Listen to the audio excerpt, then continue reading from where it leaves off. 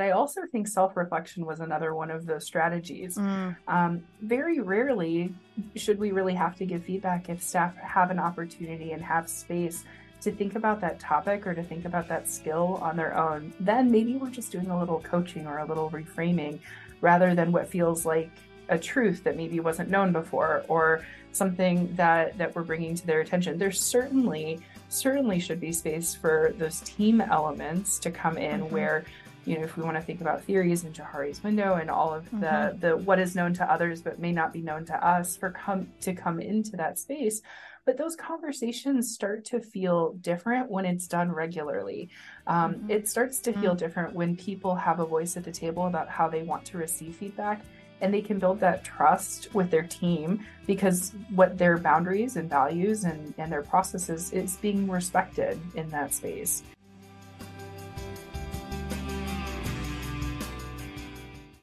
Welcome to Student Affairs Now, the online learning community for student affairs educators. I am the host of today's episode, Heather Shea. Today on the podcast, we're talking about performance evaluations and how we might rethink this human resource practice to be more equity-centered, inclusive, and frankly, more humane. I'm joined by three folks who have been recommended to me for their skills in conducting particularly developmental, intentional, and thoughtful performance reviews. But before I get to introducing our panel, I'm going to provide a little bit more background information on the podcast in case you're one of our new listeners. Student Affairs Now is the premier podcast and learning community for thousands of us who work in, alongside, or adjacent to the field of higher education and student affairs. We hope you find these conversations make a contribution to the field and are restorative to the profession. We release new episodes every week on Wednesdays, and you can find us online at studentaffairsnow.com, on YouTube, or anywhere you listen to podcasts. Today's episode is sponsored by Simplicity. A true partner, Simplicity supports all aspects of student life with technology platforms that empower institutions to make data-driven decisions. And you can stay tuned to the end of the podcast for more information today about Simplicity. As I mentioned, I'm your host for today's episode, Heather Shea. My pronouns are she, her, and hers, and I am broadcasting from the ancestral, traditional, and contemporary lands of the Anishinaabe, Three Fires Confederacy of Ojibwe, Odawa, and Potawatomi peoples, otherwise known as East Lansing, Michigan, home of Michigan State University, where I work. So let me open up the screen here and welcome our panelists for today. Brian, Libby, Dave, thank you so much for joining me on the podcast. Welcome. As we go around, I'd love to just hear a little bit about, how you are entering this space today, a little bit about your roles in or adjacent to higher education. And Dave, we're going to start with you. Welcome. Sure. Well, thank you for having me. My name is Dave Fleming. I'm the Assistant Vice President for Student Affairs and Dean of Residence Life and Housing at the University of Mary Washington in Fredericksburg, Virginia. That's the unceded land of the Powhatan and Monacan tribes. I use he, him pronouns. I think the way I came to this is, number one, my grad program over 20 years ago was in industrial organizational psychology. And so when I got this invite, I was like, oh, I'm going right back to grad school. And it's a really exciting thing for me to be able to use some of my organizational psychology background to be here. But most recently, I served on the presidential task force for the 21st Century Employment in Higher Ed for ACPA. And in that work, we performance reviews and position descriptions and those sorts of things certainly popped up, and we've got some insight on how to move forward in the future of employment. So, but I'm glad to be here. Thanks for inviting me. Yeah, Dave, thank you so much. So I understood you said you actually took a class on how to write performance reviews. Is that correct? I did. It was a whole semester long, and it was a binder full of materials that I cannot find any longer. I saved all my textbooks, but I don't think I saved the binders. So, but yeah, whole semester. I think those of us in Student Affairs Master's Program would be like, maybe we should have a class on this as a field. So looking forward to hearing what you all have to say. Libby, welcome to the podcast. Thank you. Thank you for having me. I'm Libby Spots. I use she, her pronouns. I am coming at you from Bloomington, Indiana University in Bloomington, which is the home of Miami, Delaware, Shawnee, Kickapoo, and Potawatomi peoples. I'm here because the passion of developing our professional staff, where I serve here at Indiana University as the Senior Associate Dean of Students, I get to work with folks who have hard conversations daily. I oversee our accountability and conduct areas. I serve as our Deputy Title IX coordinator. And those skills are often underrepresented in the arena and the space where we do performance evaluations. So I'm excited to be a part of this conversation and share the space with the folks here today. Thank you so much for being here as well. Brian, welcome. Well, thank you so much. Long-time listener, first-time caller. My name is Brian Arau. I use he, him, his pronouns. I'm joining you today from Santa Cruz, California, which is located within the unceded territory of the Awaswa-speaking Yupi tribe and the Amamutsan tribal band. I wear a couple of hats. I am the Associate Dean of Students and Chief of Staff at UC Santa Cruz, and I'm also the president and co-founder of Brave Space Leadership, which offers executive coaching and consulting services in support of leadership for diversity, equity, social justice, and belonging. And I have been writing performance evaluations for, I think, all of my 23 years so far career in student affairs. And I've had mixed experiences, right? I have mixed feelings. Sometimes they've gone great, sometimes not so great. And I think there's so much potential and so much richness to be had in this conversation about, what works about them, where could they go, where could they grow. So I'm really excited to be in community and conversation with you all today. It was just a matter of time, Brian, before you were on an episode, I think, given your connections to all of us. So let's stick with you, though, for a moment, because as you were highlighting in your last response, that this is a stressful process, right? It's stressful for the employee, but it's also stressful for the supervisor. I don't think it has to be this way. But before we get into kind of rethinking and reevaluating and maybe revolutionizing these processes, let's talk a little bit about why they're important. So, Brian, from your perspectives, why are performance reviews or performance appraisals important? Well, there's a multitude of reasons, right? And I think that we could spend the whole episode just making a list of them, but some that come immediately to mind for me are for one, they just ensure that feedback actually takes place on some kind of a regular cadence. When there's an accountability structure behind giving feedback, you know that it happens, right? And I know a lot of folks struggle to get good feedback or to figure out how and when to offer feedback as supervisors. And so having a performance evaluation process addresses that kind of need.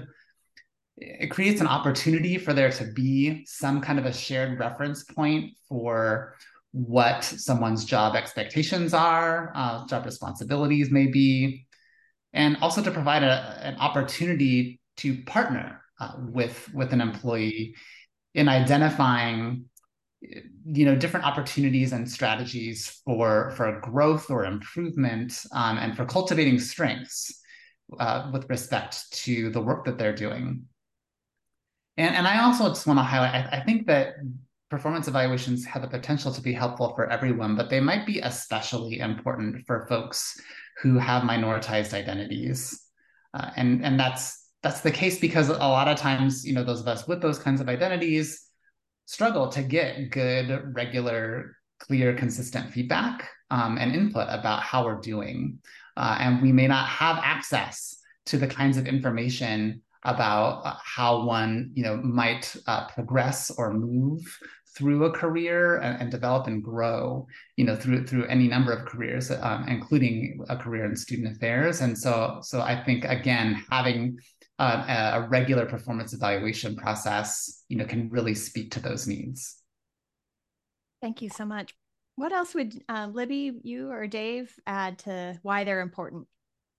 I really appreciated Brian's comment about the regular and consistent feedback. I think sometimes that anxiety comes from an environment where maybe that's not happening and it feels like everything is coming at once. And I'm sure I share this value with the folks who are in the conversation today, is there shouldn't be any surprises in that moment. And Yes. the more often we can say to the folks who are expecting a performance evaluation, I am not going to surprise you. I expect that those who are supervising you are not going to surprise you. I think we do have a little bit of agency in helping to control that moment, or helping folks to take control of that moment for themselves, so that they're not in a panic mode, which makes giving feedback even harder, right? It's really difficult to even sit in a space of hearing that we could do something differently when we're defensive. And so if we can reduce those defensive and early and often say, there shouldn't be any surprises, I'm not going to surprise you, maybe we can kind of help people decrease that stress moment on the front end. Thank you. That's great. Dave, what else would you add as to their importance? Yeah, well, I think that one of the really important parts, even particularly today, is that the recruitment landscape is a difficult one right now, and I think there was a time where you could give up on an employee, and there would be 100 in waiting to take their place, and that's just not the case anymore. And so I think we really could use our performance reviews and look at the process in a way to really develop our current staff, help them reach their potential, to maybe understand their potential, and really invest in the people that we have in our departments and at our institutions. And it's just, for me, it's just really important to do that. And I think often as a supervisor, have I done everything that I can to make sure that this person can be successful? Because if not, then that performance review is also a reflection of me as the supervisor. It's not just of the individual that I'm reviewing. And so that's really important, is how do we invest in our current staff? Yeah, I think that's a great point, and that they shouldn't be a mechanism to push people out, but an opportunity to develop those folks further. Mm-hmm. Yeah, I love that. I want to also acknowledge that, before we get into rethinking as well, that many of us work in higher education institutions whose central HR departments have very prescribed processes, right? Prescribed cycle and forms, and so we may not have a lot of latitude in some ways to completely remake that system. But I think there could be some modifications, and particularly around like, what are the metrics and key indicators that we're looking at? Dave, could you talk a little bit about, given the unique nature of the roles and responsibilities of student affairs folks, what should we be looking at to evaluate performance of staff who work in our divisions of student affairs? Sure. Well, I think that systems are different across the country at each of our institutions, and so it's hard to really pinpoint the exact nature and in how we would change reviews. But for me, the ability to know exactly what those staff members are participating in their daily work life, and being able to reflect that on the review is really important. And for us at our institution, that really starts with the position description. That position description feeds into our review process. And so if that is not an accurate representation of what a person is doing, or it's just a list of to-do items, but really you're being evaluated on how you engage with students and the demeanor and how people feel when they leave your office, it's a difficult thing to measure, but it ends up being the most important things as we navigate student affairs is how do our students come out of our offices? How do they feel?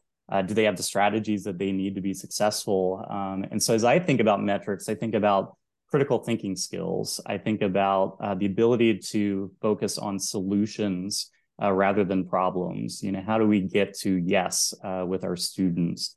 I think about skills like motivational interviewing, intergroup dialogue, these skill sets that are just essential to help our students identify where they are and where they want to be, and to be able to help them navigate that sometimes messy process of being at college. And then I think finally, just looking at, are you a team player? Do you look at the work that we do as a shared success and a shared failure mentality?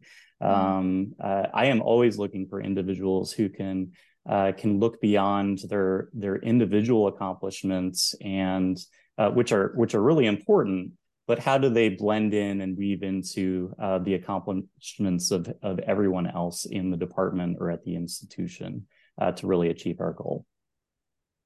I love that. That teamwork piece, I think, is a really critical component that's often under-evaluated because it does kind of come at this really individual perspective. So, Libby, when we think about like kind of a culture of continuous improvement and development, can you talk a little bit about the ways that these reviews can kind of foster that? And also acknowledge the fact that staff have a lot of complexities to their work, right? It's not just as I was saying before we started recording, like a quantity and quality kind of conversation. Like there's a lot of challenges and complexities, and certainly COVID has not helped that, right? So how do we use these to really create that improvement mindset? Yeah, I think it's such a good question because I do think at times this idea of personal development and human development is at odds with the expectation of productivity.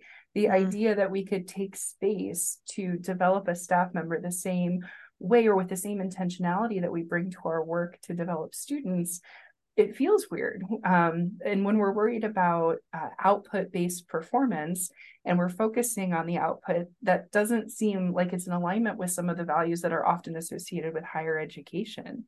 When I think of those things, I immediately go to some of the stories that I've experienced and heard about staff who have been in performance evaluation situations where their performance evaluation is directly connected to a cost of living increase. And what does that mean for motivation? What does that mean for owning that we can be in a developmental stage, but also being in a fight or flight or panic mode? Because now we're talking about just the ability to live with a reasonable amount of, 2%, maybe if we're lucky, 2% increase.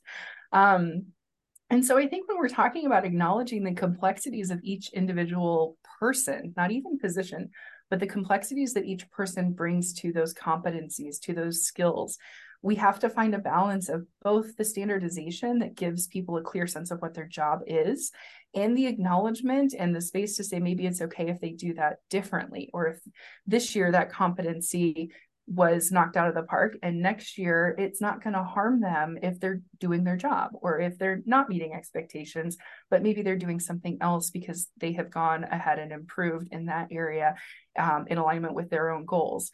But I think to be okay with that, we're asking, and this is where maybe some of the panic from earlier comes in too, we're asking employees to consider being okay with doing their job. And we have we're going against perfectionist culture. We're going against sometimes these things being connected to funding. And I think that those complexities all come into play with how and why we sit down and we do this, and some of the resistance that is at times met. When I think about the challenges and complexities between standardization and opening the space for this individualized acknowledgement of work, where are we acknowledging that some staff do have a workload that others do not have? Staff who are serving marginalized students, who maybe hold marginalized identities and are serving the needs of students who are more comfortable going to them. Where is there space for that? Where are we saying, yes, this is this is something that is being contributed, and we're going to not only acknowledge it, but also benefit employees who are in that space and walking with that. I have the pleasure of supervising staff members who are in a trauma-informed area day to day. And while that's a skill set, what I want to also know is how they're managing their own emotions and taking care of themselves. But that sort of development is rarely in a performance evaluation. Yeah, I have thought about that quite a lot recently in my own kind of struggles with better assessing staff. And I think that the last couple of years have really kind of put into complexity, and particularly on my campus, right, that experienced a massive a mass shooting. So like thinking about how staff are navigating that, it's like, it's okay to just be doing your job, right? And even if you have to take time away, also totally okay. You're showing that you can manage these things multiply. And Anything how do else? we acknowledging that taking that time is a form of competency. It's a form of doing your job really well, actually, and to just do your job in those moments. Absolutely. Yeah, for sure. Dave or Brian, what else would you add in terms of the complexities of this work? I just love that whole last exchange. Just amazing wisdom, Libby. Thank you. And it really made me think about, the importance of context in performance evaluations and really thinking about, how we include that. I mean, I think those of us who write performance evaluations always have, I shouldn't say always, we often have the latitude to include information about context as we're determining, what did your performance look like, in this cycle, right?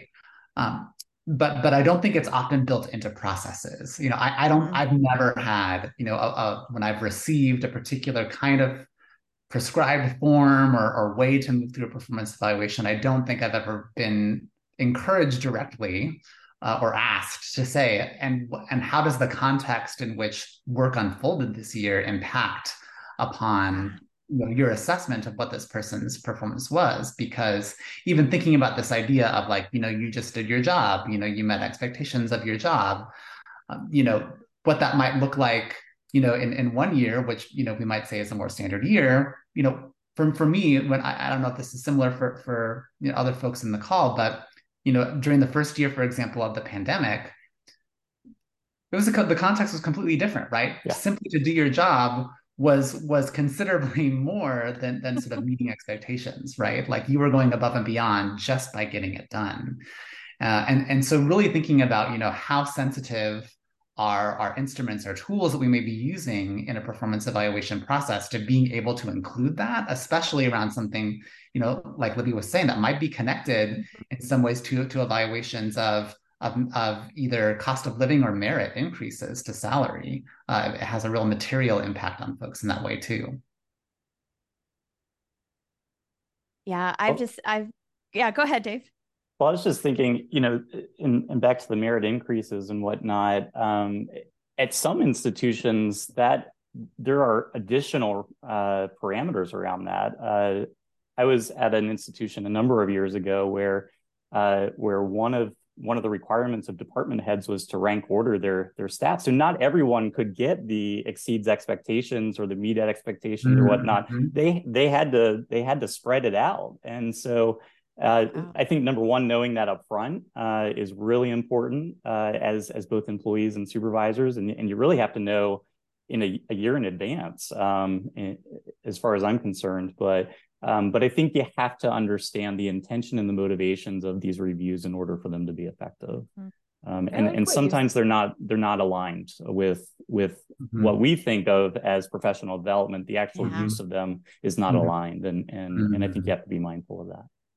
I like what you said there a lot about just acknowledging, and maybe it's environment specific, but there could be scenarios where the performance evaluation is just not going to be the developmental tool, and there isn't a lot of agency and control over that. So then the question shifts and becomes, how do we then provide that feedback that is developmental? Certainly, maybe we don't need to do multiple evaluations or similar tools, but I think the opportunity to reflect and that reflective learning component that can be a powerful element of an evaluation tool is something that is worthwhile, even if there are metrics that aren't represented that maybe should be in ways that we want to address these complexities. And so I think that could happen in a number of different ways, less formally. You're queuing up my next question perfectly, because I think we should really rethink, right? So imagine a world in which we didn't have these prescribed processes and we really have at the center a contextualized, developmental, inclusive process. Like, Brian, if you had to completely rethink this, what would it look like? What would you envision? Oh, so many different things. Yeah. But one thought, and I don't know if this is necessarily in contrast to what Libby shared, but maybe a little different is thinking about, I've often thought about what would it look like to not just have like one annual evaluation, right? But to have shorter and more regular evaluations and have that really be part of how we formally assess folks' performance. And for me, there's many reasons around that, one of them being, and I think it's potentially true for many people listening right now to this podcast that everyone is in the midst of completing their annual performance reviews. And this is timely. Depending on how many people report to you, you could be like, I could easily and have easily spent weeks just on this, right? Because it's important to me and it's important to employees to thoughtfully and caringly complete these tasks. And they feel very high impact and very high consequence because this is the one time we get to do this, right? And so, it's not that that's bad necessarily. And I do think kind of summative feedback can be really helpful and important, like how did this year really go? And I also think, especially from a developmental perspective, if we could find ways to break it up into smaller portions and kind of throughout the course of a cycle say, how are you doing, right? What's from where I sit, how are you doing? From where you sit also, right? How are you doing? And so, utilizing self-appraisals when those are part of the process to really encourage employees also to be thinking about like how am I assessing my performance? And then how are those things then coming together into some sort of a more formal document of here's the assessment, right, of your performance.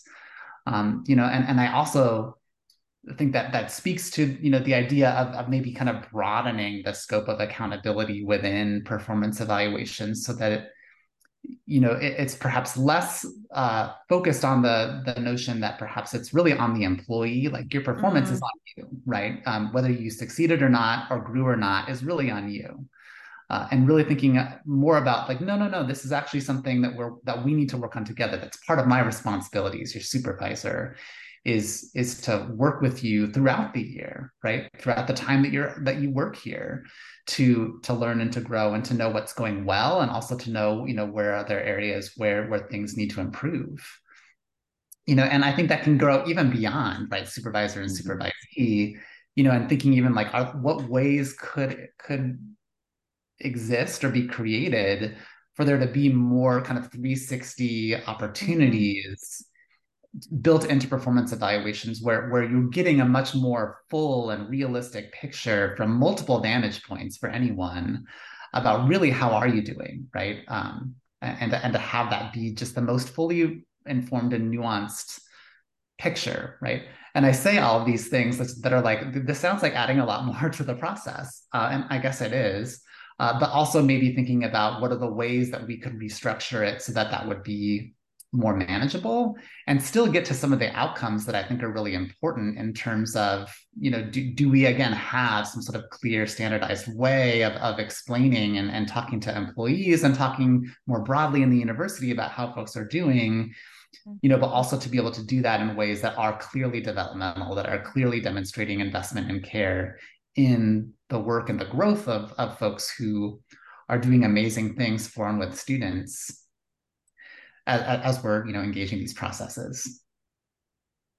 Oh my gosh, my head is spinning. Go ahead, Libby. Yeah. I want to take what Brian just said and like marry it with what he said earlier about the context. And this is a delight of a question to kind of live in the possibility of all of those things. And with what Brian was just saying, I think this idea of yes, we have standardization. There are competencies. There's a reason we have those. We know that's in a large degree our professional values, what we're doing to make sure that we're not adding any harm to students' lives, that we're doing things ethically, and also to acknowledge the context of things. And my brain in this transformative landscape immediately went to, what would a narrative transcript of a performance evaluation look like? Ooh. It is probably every HR employee's nightmare of emails because it's so individualized. But in that spirit of being in community, and then it went to a place for me where I was thinking, what would even shared identify? So we talk so much about coded language, but if we had the chance to sit down and demystify that, or just agree that this is what we're going to interpret it as, this is what the shared definition means for us, the two of us in the supervisor-supervisee relationship, or us as a team, to bring in some of those elements that Brian was talking about, incorporating teamwork and how do you operate there. maybe we can take standardized language and shape it to make the meaning that it needs to make for us. Maybe we can also live in a world where those things can exist separate from a standardized evaluation, and it just isn't going to be a part of this formal annual process. Yeah. I think decoupling makes a lot of sense for all of the reasons that you all have already named. Dave, what else would you add in terms of completely re-envisioning?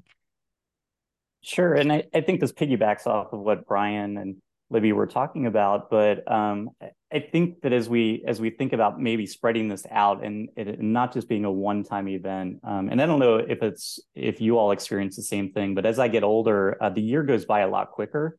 And that email from HR comes and I'm like, how has it been a year? Have I even written anything down about this employee over an entire year? And of course I have, but it's like I have to rack my brain of have I actually coached this person in a year? And so I wonder, are there opportunities to leverage technology to provide these reminders to say, hey, what's going on with this employee? How are they doing? I equated, so I have a 2-year-old at home, and my partner set up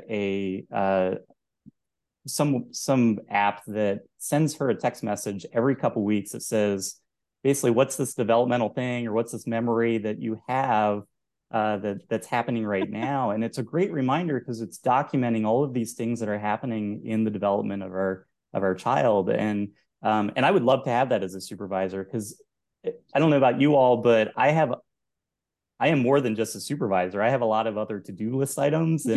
And so to be able to be reminded of, hey, your job is also, and probably the most important job is to mentor and coach these individuals, I think would be a really useful thing for institutions to employ. I saw a list so we're doing recognitions. We're a state institution. We do recognitions of 5, 10, 15, 20 years. So every 5 years, people get recognized for their years of service. And the list got sent to 80 different supervisors, and just thinking about the wealth of that, I know that that's not all they're doing, right? Or else no one would do any work. It would just be a bunch of supervision. And so I think figuring out how to find ways to make that process easier, I think frequent, as Brian said, put it into small pieces so that we can get there. I think is really important.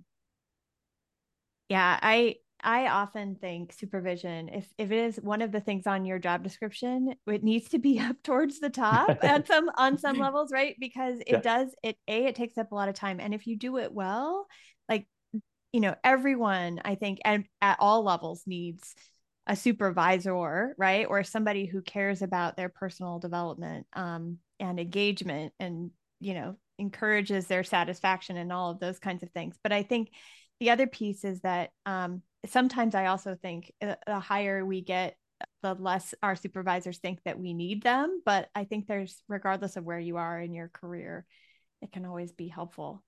So Libby, I'm curious about strategies. So, if we've kind of thought broadly about all the rethinking and possible ways that we might do this differently, if we're thinking about performance reviews as really this supportive, constructive, positive community and employee engagement strategy, what are some of the ways that we can think about that within our divisions, knowing that, probably completely throwing them out the door is not a possibility. What are some strategies that you would recommend? Yeah, and I think we've talked about a couple of them throughout the conversation today, beginning with the early and often piece of the puzzle, to reduce the concern that folks might have about feedback. But I also think self-reflection was another one of those strategies. Very rarely should we really have to give feedback if staff have an opportunity and have space to think about that topic or to think about that skill on their own. Then maybe we're just doing a little coaching or a little reframing rather than what feels like a truth that maybe wasn't known before or something that we're bringing to their attention. There certainly should be space for those team elements to come in where, if we want to think about theories in Johari's window and all of the what is known to others but may not be known to us to come into that space. but those conversations start to feel different when it's done regularly. It starts to feel different when people have a voice at the table about how they want to receive feedback, and they can build that trust with their team because what their boundaries and values and their processes is being respected in that space. And so I think when we talk about the strategies, I don't know that we can separate frequency from effectiveness in terms of development. I don't know that many of us do develop well with just a once a year. And to Dave's point, those years go really quickly, and we often have a moment of, oh my gosh, how are we here again? I thought we just did that.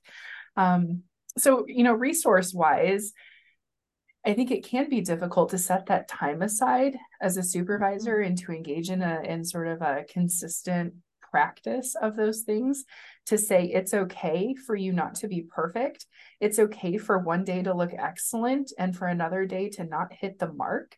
And the more that we acknowledge those things and that we value people even when they're not hitting the mark, right? Because that's not a statement of somebody's worth or value.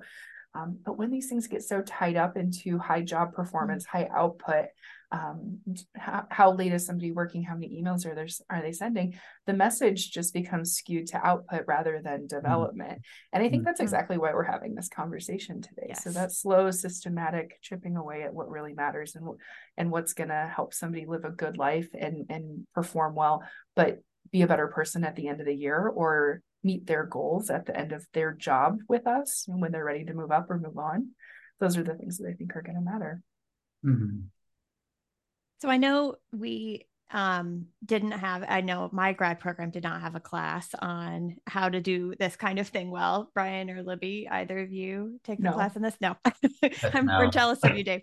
But I do think that there are some resources for professional development out there for supervisors, either within their own HR departments or beyond. And so I'd love to hear suggestions for folks who may not come to this practice naturally, right? Like inherently are just good at performance appraisal. What resources are out there? Dave, maybe we could start with you. Yeah, well, I mean, I think this is the time that I get to plug the report from the 21st Century Employment in Higher Education from ACPA. But there's some really good information in there, and for those of you who have listened to this podcast, there have been a number of sessions on this report talking about different topics, but we do dive into performance reviews a little bit and talking about the success, which I think we've talked about the tenets of those in our conversations already.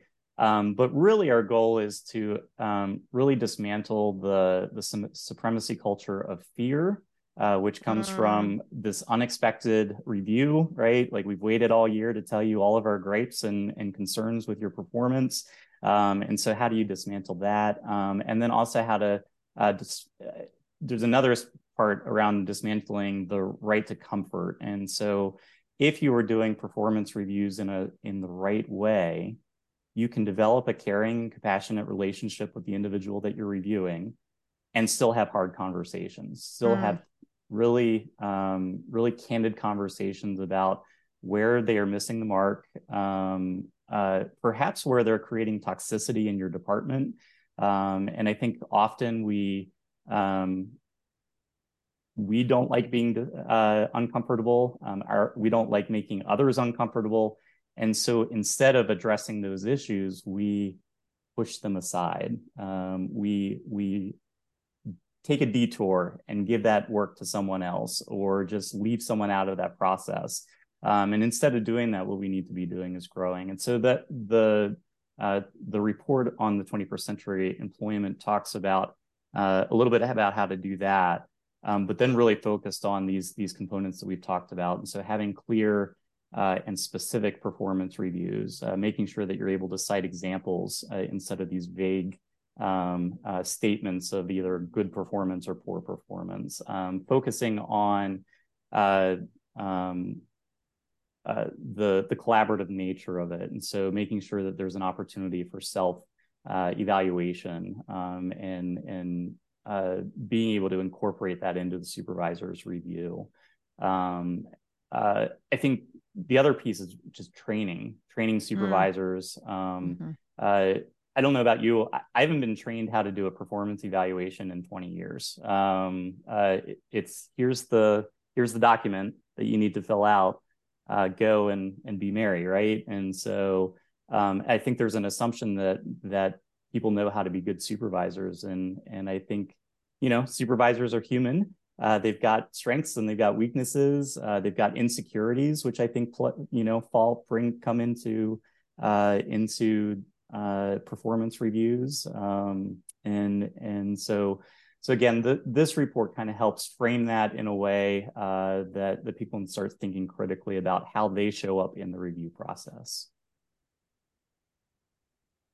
Other recommendations for where to go to get additional resources or development around this? Well, I love what Libby was saying earlier about coaching, right? As a engaging, as a way to engage, with folks that you supervise. And I really think it's I'm a proponent of coaching in a million different ways, but I really, in particular, think that it can be powerful in a performance evaluation context, and also just generally, as a manager. And so I always like to recommend the book, The Coaching Habit, by Michael Bungay-Stanier, which is designed specifically for managers who want to utilize a coaching approach in their work. And, one of the reasons I think it's really relevant to this conversation is that it is an inherently asset-based approach, and it really kind of shifts the locus of focus, right, from you as the manager, to the person that you're working with, and really how are you partnering with them and recognizing and helping them to recognize and utilize their agency to identify areas where they need to grow, areas where they're succeeding, ways to navigate through and around and over barriers that may be getting in the way of them being able to do the best work possible for and with students. And I've just found it to be so useful to take that approach, because I think for many years, I approached supervision work and got feedback, right, that what I was doing was coaching, but actually I think a lot of the time what I was doing was giving advice and creating environments where folks felt like they had to come to me in order to get the answer. They didn't trust, right, that their instincts or their capacity to sort of make decisions and figure out the solution, was sufficient. And so they would come to me, right, looking for that. And so, I think, based on all of that, I think that shifting to a coaching approach can be a really, really powerful way to help folks within and beyond a performance evaluation to grow as practitioners. Thank you so much, resource. Yeah. We had talked just briefly before we hit record. There's a book I read last year, and it's the one that I might add to this list of really great resources, and it's the Race Conscious Supervision book. And for me, as a white cis woman in a space where the intersection of marginalized identities actually absolutely play out in the performance evaluation space, in terms of taking some conscious steps to address those moments and to reframe those practices and to build relationships that matter, so that we can all develop and move forward together. That's for those who it might be useful, helpful for. I think that book does give some good insights and tools that are applicable even beyond race conscious supervision when we're thinking about the interplay of identities and feedback and performance. This is great. So many great resources that we will link in our show notes for today. So if you're listening to this later, you can go to our website and scroll to where it talks about notes and get additional information and feedback and maybe some links that you can download. So we are at the end of our time. We always run a little bit short on time, and I'd love to hear a little bit about how we kind of always end our episodes on Student Affairs Now, which is if you could take a moment or two and just summarize what you're pondering, questioning, thinking about, excited about now. And then if you'd like to share how or where people can connect with you to follow up, please do add that as well. And Libby, how about you kick us off for final thoughts? I'm certainly thinking about performance evaluations. You're right. This is the time of year. And I think this is a shared, I've heard it in every professional space, the recruitment and retention of our talented staff, where we are kind of in this landscape of higher education. It absolutely dovetails into performance evaluation. There was something that Dave said earlier about what if this is the thing that we have to offer, at least that's how I took it, that really good performance evaluations can be a hallmark of working in higher education, where maybe some other, work dynamics may not be the hallmarks of higher education. Maybe this is something that we can lean into. And I don't know if Dave intended it in that spirit, but I'm kind of taking it in that spirit and running with it. But the retention of our really talented staff, especially as folks are looking to move up, move on, and we're all kind of recovering from our collective experiences during the pandemic. Thank you so much, Libby. I appreciate that. Dave, what about you? Final thoughts? Yeah, so I am actually taken back to a book from a long time ago, Good to Great, and we're in a place where fewer resources, but we've got a lot of passionate and great people on this campus. But there's not a lot of room for movement because there aren't a lot of extra positions on campus to promote and whatnot. And I'm reminded of a section in that book around getting people on the bus and then getting them in the right seats and then figuring out where you're going to go. And so I've been thinking a lot about how can I think support my staff's desire to grow and develop in their roles. And sometimes that's not necessarily in a position change, but how do you help identify their strengths and then get them into places where they can really shine and utilize those strengths to really benefit the institution with more efficiency and more excellence. And so that's really where my brain is right now, is how do we do that within the constructs of a state institution. That is a fabulous book. We'll definitely link that as well. And I was also thinking about the book Essentialism, where it's like you can do 20 million things kind of mediocre, but what if you put all of those efforts to a few things, if we can also help our staff think about that, it's not about quantity, it's about getting like that specific experience. What about you, Brian? Final thoughts? Sure. Well, this is so hard asking a Gemini to pick a final anything. Lately I've been spending a lot of time just thinking about the critical importance of rest, joy, and community in sustaining, really any kind of leadership work, and in particular, leadership work that is focused on promoting diversity, equity, social justice, and belonging.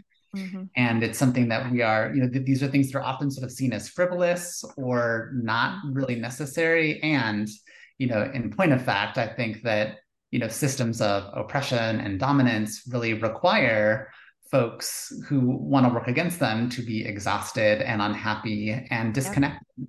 Right. And so I've really been focusing a lot more in the various kinds of work I get to do with leaders on the idea of really centering those three things as being quite important to prioritize, and thinking about the power that could come from, like, what if we were all well rested and happy and connected? Like, what could we accomplish? How much further could we go with respect to creating the world we want to live in?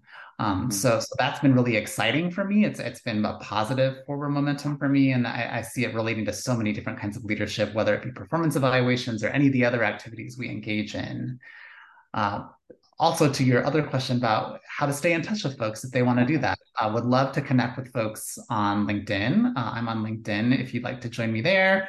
And I am also on Instagram at Dr. Brian Arau. Great. Well, thank you all for your contributions and for your time today in contributing to this episode, which I do think is very timely, as I was just completing performance reviews of staff that I work with. So hopefully this is something that, as we put it out into the universe, will be useful for folks. Thank you especially to our wonderful behind the scenes producer, Nat, who makes all of us look and sound great. If you are listening today and this is your first time ever listening to an episode of Student Affairs Now and you're not receiving our weekly newsletter, please add your name to our email list by going to our website, studentaffairsnow.com. And while you're there, you can check out our archives. I think we're at 150 plus episodes at this point, featuring all topics and conversations spanning the gamut of student affairs and adjacent work. And then thanks again to our sponsor of today's episode. Simplicity is the global leader in student success technology platforms with state-of-the-art technology that empowers institutions to make data-driven decisions specific to their goals. A true partner to the institution, Simplicity supports all aspects of student life, including but not limited to career services and development, student conduct and well-being, student success and accessibility services. And you can learn more by visiting simplicity.com or connect with them on Facebook, Twitter, or LinkedIn. And you can take a moment to visit our website and click on the sponsors link to learn more. Again, I'm Heather Shea. Thanks to all of our listeners, everybody who is watching. Make it a great week.